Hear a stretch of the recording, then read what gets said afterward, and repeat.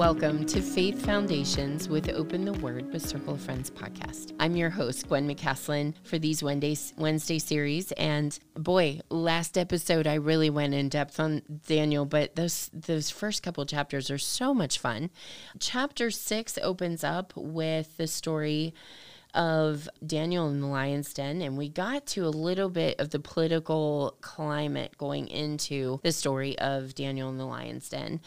Basically, Daniel's being very distinguished. He's being distinguished above the other men in the kingdom by his intellect and basically the wisdom that God gives him. And so, of course, there's a lot of jealousy because the king is establishing his hierarchy of government, and Daniel is rising to the top very quickly in a world where he is basically the sole believer, essentially. And Daniel is also, you got to remember, he's a Jew from Jerusalem who served under the former king, Nebuchadnezzar. And when the Darius the Mede comes in, he's bringing in a lot of the Medo-Persians with him. And so, of course, this is a foreigner in a foreign land in the foreign kingdom that they've just conquered. And so, of course, for all of those that are of the same nationality and come from the same place as Darius, they would not be very thrilled that this alien, so to speak, or foreigner is being given such a high position of honor. And so hence we have the plot to discredit Daniel. And so they do a thorough background check and explore him. Basically, they hire like every PI they can find and do this massive personality search. And they're looking for anything they can use, buddy. And it speaks to Daniel's character that they can't find anything. And so they know very quickly that the only thing they have any hope of doing whatsoever is to set him up with something about his walk with God. And so there's the climate. And then in 16, we have basically where everything's kind of come to fruition, what they end up setting up. But one of the things they do is they come to Darius and they basically look at him and say, everybody should be worshiping you. And so there needs to be this punishment for anybody who would worship anyone other than you. And so he thinks that's a great idea. He doesn't think of Daniel. Maybe he doesn't even know that about Daniel. Because, he's not been privy to all of the information that they've dug up on Daniel. And so he sets it in order, and he sets it like a royal decree. And one of the things about the decrees in this part of the book is that the king can't undo a decree that he created for some reason. And so by law, that decree cannot be undone. And so his officials are very clever in how they have used the law to create this catch-22 to basically snare Daniel. And they use the king as a pawn to do it. And they truly checkmate the king in this scenario right here. So, any case, they catch Daniel at the time that they've figured out that he goes and does his prayer. And so basically, in verse 16, the king gives orders, and Daniel was brought and cast into the lion's den. And the king spoke and said, Daniel, your God, whom you constantly serve, himself will deliver you. Now, that's pretty incredible that the king would know that of Daniel's God. But I want to back up a little bit, because the interesting thing is these last couple of verses, the king tries everything to undo what he's done. He truly does. And at the end, he's not able to undo the steps that he got tricked into taking. And so, he puts Daniel in, and up to this point, you can tell that he's very, very connected to Daniel, and they have a very close relationship. And so, honestly, I want you to think about that as far as Daniel's character. He's managed to be incredibly close with Nebuchadnezzar, and he gets to see Nebuchadnezzar turn his life over to God, okay? And he's also been able to build a relationship with this conqueror coming in from another country, who should have been the enemy. And he's been able to build such a relationship that the king does everything he can to try to undo what's been set up by these satraps. And when he can't, he says this of Daniel: your God, whom you constantly serve, will deliver you himself. And a stone was brought and laid over the mouth of the den, and the king sealed it with his signet ring and with the ring of his nobles, so that nothing would be changed in regard to Daniel. And then the king went off to his palace and spent the whole night fasting. You can see the influence of Daniel, can't you?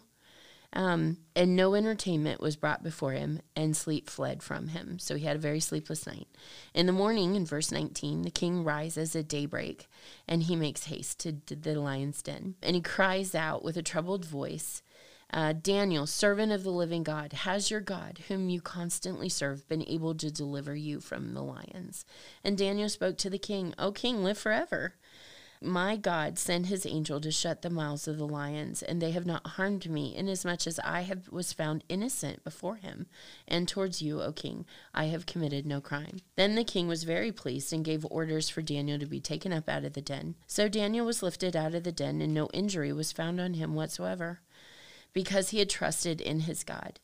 Verse 24, then the king gives orders, and the men who had maliciously accused Daniel, he cast them, their children, and their wives into the lion's den. They had not reached the bottom of the den before the lions overpowered and crushed all their bones. Then Darius the king wrote to all the people in all the nations and men everywhere who are living in the land, may your peace abound. I make a decree that in all the dominion of my kingdom, men are to fear and tremble before the God of Daniel. For he is the living God, enduring forever. His kingdom is one which will not be destroyed, and his dominion will be forever. He delivers and rescues and performs signs and wonders in heaven and on earth, who has also delivered Daniel from the power of the lions. So this Daniel enjoyed success in the reign of Darius and in the reign of Cyrus the Persian. Okay, so I want you to just understand this is kind of chronicles, these 6 chapters kind of chronicle the personal life of Daniel. And the interesting thing about these is that large parts of them are actually written in Aramaic, which would have been the language of Babylon. And so these stories are written in the Babylonian language. And then what you have in this book is just really interesting transitions from the Hebrew to Aramaic and then back to Hebrew towards the end of the book. And so it's interesting because Daniel truly does make Babylon his home. And so he even transitions language as he's recording these stories and these events in his life and what he sees happen. Chapter 7 through the rest of the book is a profound shift. And basically what we have in these chapters is we have visions that Daniel is given all the way through chapter 12. And there's four main visions that you're going to see.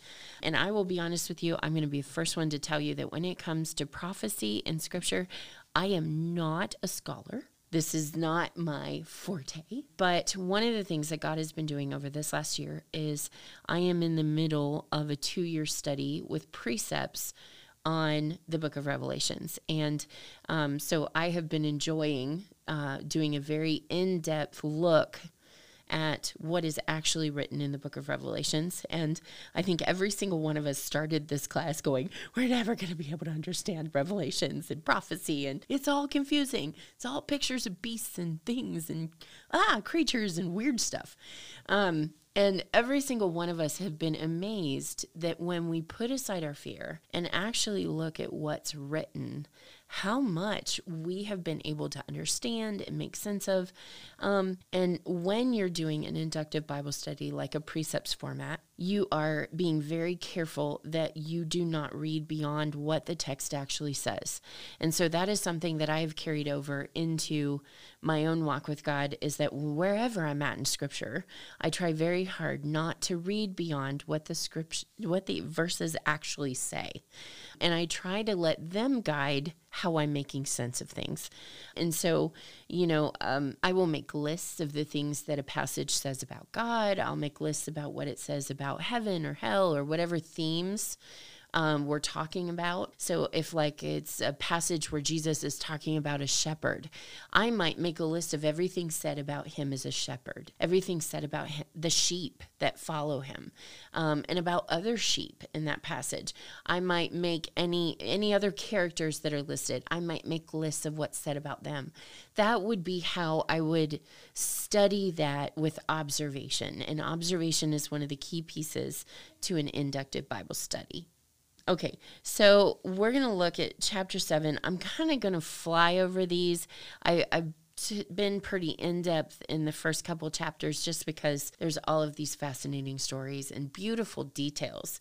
And Daniel's life truly is such an example of a godly man in government, in a government that is not focused around God, and he would have been surrounded by corruption, surrounded by, just ungodliness everywhere. Men who looked at him for his choices and would have scoffed. And he was even set up for his choice to live a holy life before the Lord.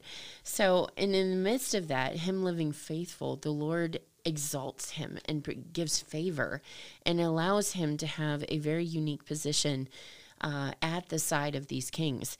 And so it truly is a beautiful story to dive in. And hopefully it's been, you guys have enjoyed looking at that more in depth.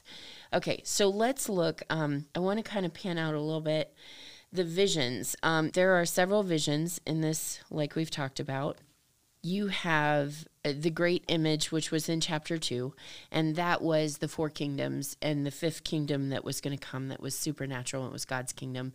It was the rock that was carved out without tools and without hands, and it hits the bottom of the statue, and you remember the head was gold, and, there was the chest and the arms, so on and so forth, all the way down to the feet that were partially clay and partially iron. And so that statue is crumbled by this stone that comes in and just destroys everything.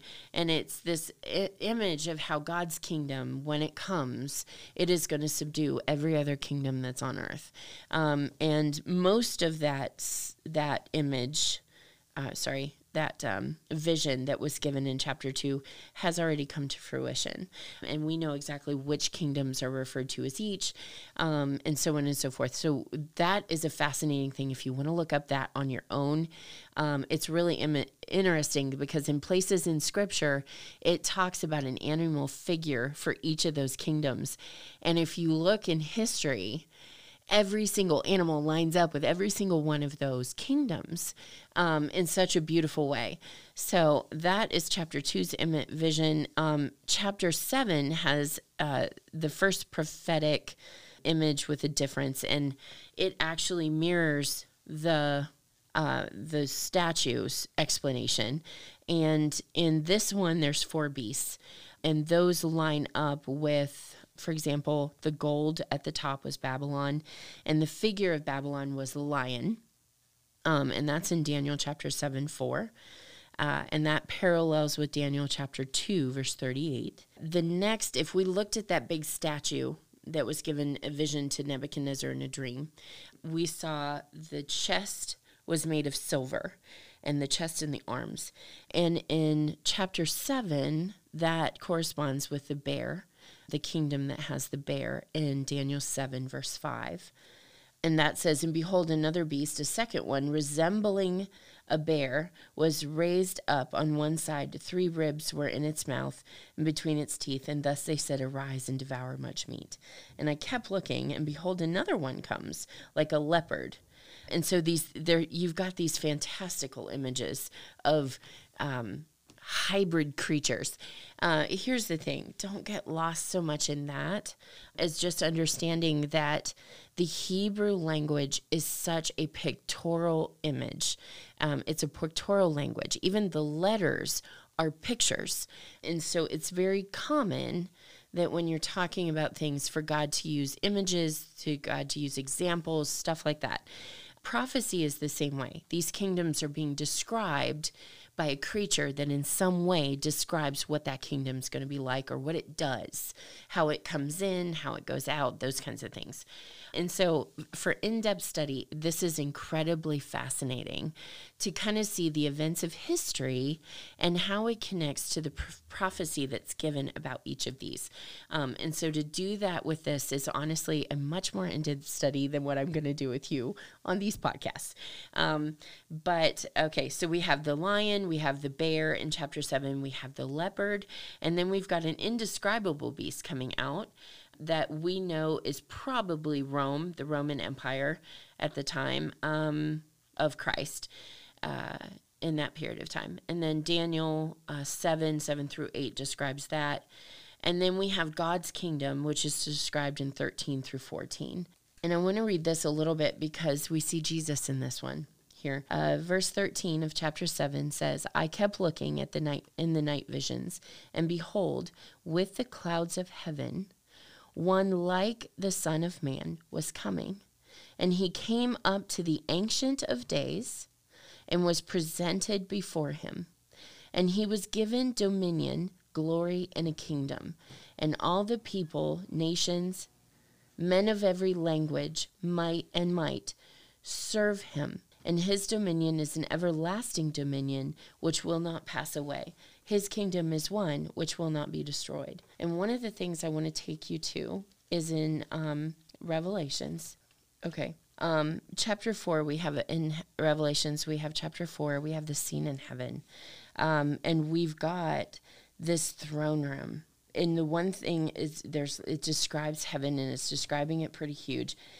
And it's very clear that this is the Lord God Almighty. Well, that's the same that's referred to as the Ancient of Days, okay? And then one of the things that happens that you see is that there is grief, like you see John being grieved because there's nobody to open this book. And then all of a sudden, you have the Lamb presented, who is worthy to open the book. And so this scene right here, where the Son of Man comes to the Ancient of Days and is presented before him, that is what happened when Jesus had paid the price on the cross, paid for sin, and went back to heaven. He literally presented himself as the propitiation for our sin, as the appeasement of God's wrath. As the ultimate sacrifice for us. And so what's being described here is that moment in heaven that John witnesses in that first part of Revelation, where he sees the Almighty, he sees the Ancient of Days sitting on the throne, and then he sees that there's nobody to open the book, and then he sees Jesus, the Lamb, who's slain, and it describes him as being slain, and he's presented as worthy to open. And so this scene right here mirrors that in Revelation. Okay, so that would be all for chapter 7. In chapter 8, you have another vision that Daniel's given, and this one is about a ram and a he-goat. And I'll let you guys kind of do some research on that one. But what I want to point out a little bit is that when you're studying Revelation, it gives you a big, you can start to build the clothesline, so to speak, of the timeline of where the events are and that kind of thing. And then you can go back to some of these other passages and plug them and literally hang them on the timeline. And so starting with Revelations is incredibly helpful, because once you're familiar with how Revelations describes certain events and things, you'll see it in all other places of Scripture. At least that's what I'm finding. And so I'm fascinated by this, because going into year 2 of the precept study, we are going to be going all over Scripture in other places and putting those passages in place on the timeline. To get a better picture of everything. So finishing up Revelation, we're left going, okay, so when are believers raptured? Like, it doesn't answer that yet. And so we haven't been able to definitively, based on just Revelations, pin down when believers are taken out of the equation. And so you can kind of understand why over the years, there's come to have 3 different versions of when the rapture takes place. Because if you're looking at some of these passages as standalone, Revelations, for example, doesn't clearly in and of itself answer that. And so what it does answer is it very clearly talks about the halfway period through the 7 years. So the first 3.5 versus the second 3.5. And it very clearly defines that transition between peace and the second part. And then it talks about a lot of other key events like the millennium is mentioned, and you have key pieces that it's absolutely clear about, but the other pieces are going to be clarified as we look at some of the other passages. So I'm curious to see where I end up in a year on biblical prophecy. So the thing is, the biggest thing I've learned, though, is don't be afraid of these kinds of things. Encourage yourself to be a learner, and that I would encourage no matter where you're picking up in Scripture. Okay, so chapter 10 through 12 is a word for latter days, is kind of what this vision is called. And there's a section that talks about Persia with Daniel 11, verse 2, chapter 11, verse 2, and Daniel 11, 3 through 4, and also in 11, 5 through verse 45, it talks about Greece and the Greek Empire. And the interesting thing, I was reading a commentary on this to kind of just build in my historical background, because I'm I learned history separate from the Bible. So I learned the stories of like Alexander the Great and what all he did, but I didn't have an education that connected that with Scripture and what was going on in the time in Bible times and how those pieces crosswalk. And I think that's most of us who had a secular education and didn't end up in a Christian school with integrated curriculum.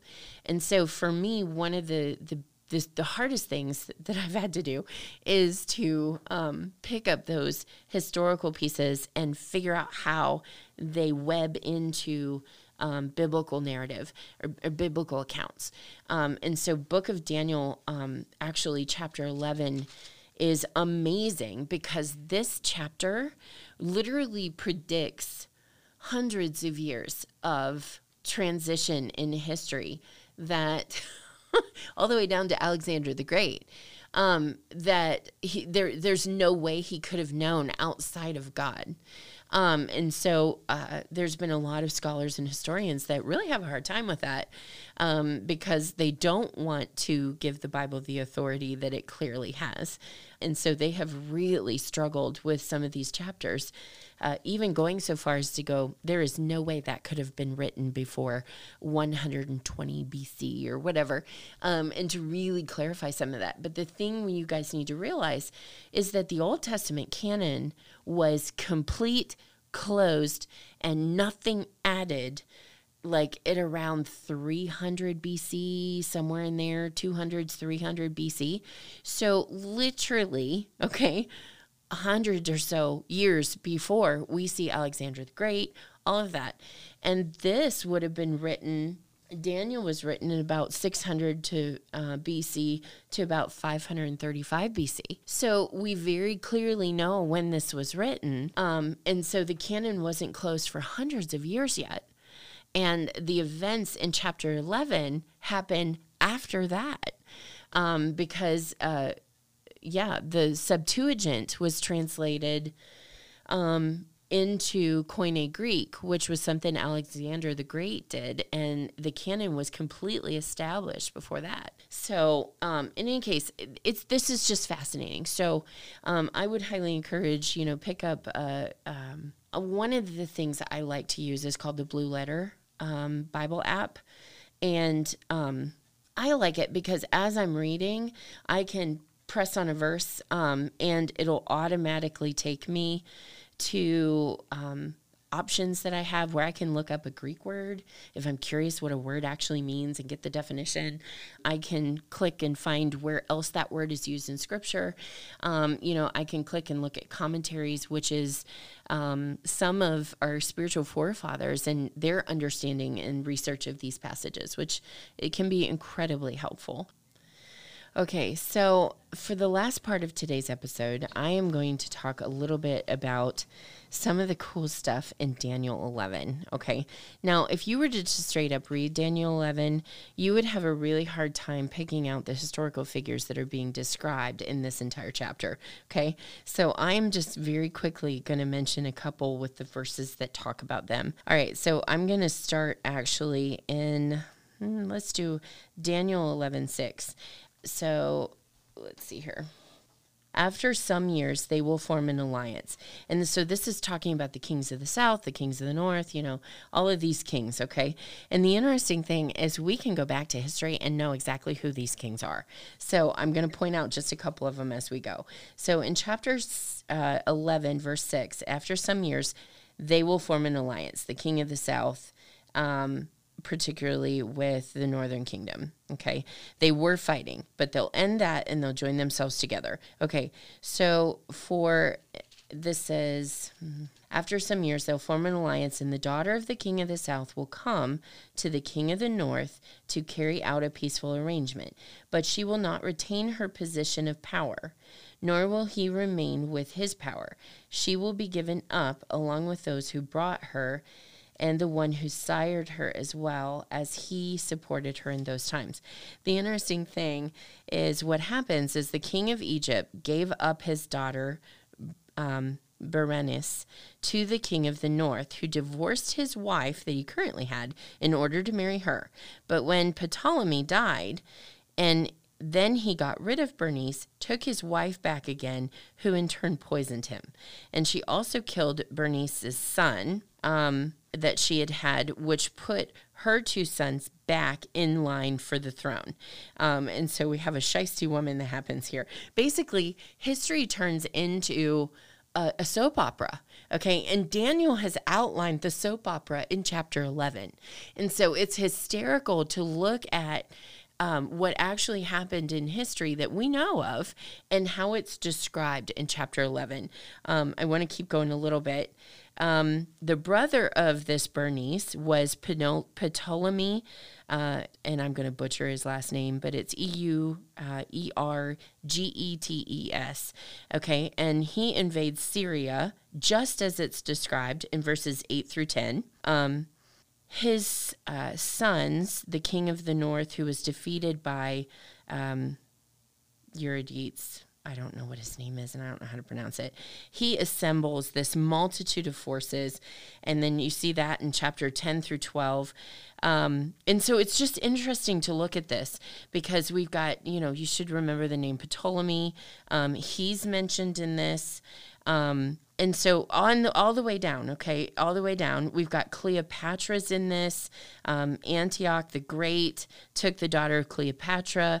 And they make this deal where she would marry this Euergetes guy. And then when she got there to the kingdom of Egypt, she would be for her old man. Like she would be on his side and support him. But some years later, she becomes the wife of him. And rather than siding with her father, Antiochus the Great, she sides with her husband against her dad. And so his little plan backfires. And so you can kind of see that in this passage here too. This is just amazing, all the way down to Alexander the Great. And so, the king of Egypt, his brother was in Alexandria. Both of them were doing a lot of lying, cunning, and all of that. And so in verse Daniel 11:27, and they shall speak lies at one table and shall not prosper. And they were just lying to each other, making treaties and everything else, but neither one of them intended to honor them. And so you can just see, for yet at the end shall be a time appointed. And then they shall return to his land with great riches, and the hearts shall be against the holy covenant, and he shall do exploits and return to his own land. And at that time he shall return and come towards the south. And that's Daniel 11:27 through 29. So he sought again to invade. Antiochus Epiphanes seeks to invade Egypt. And so you can just feel it. Anyway, this chapter is amazing. So this would be something, check out some commentaries, but this was written, Daniel describes all of this years, hundreds of years before any of it comes to fruition. And so if you don't remember Alexander the Great, this section culminates with describing what happens with Alexander the Great. And you'll remember he's the one that brought common language to the area. He brought that Koine Greek. And that's what the New Testament is predominantly written in. There's a little bit of passages with the Aramaic that are quotes of Jesus speaking. So anyway, I hope this has been fascinating. I hope I lit a fire of curiosity in you to kind of get in here and study and to see what you can figure out. For those of you that are history buffs, for sure, hopefully I didn't butcher names too bad. In any case, thanks for joining. And next episode, we are going to start all of the minor prophets. Thank you. Have a good day.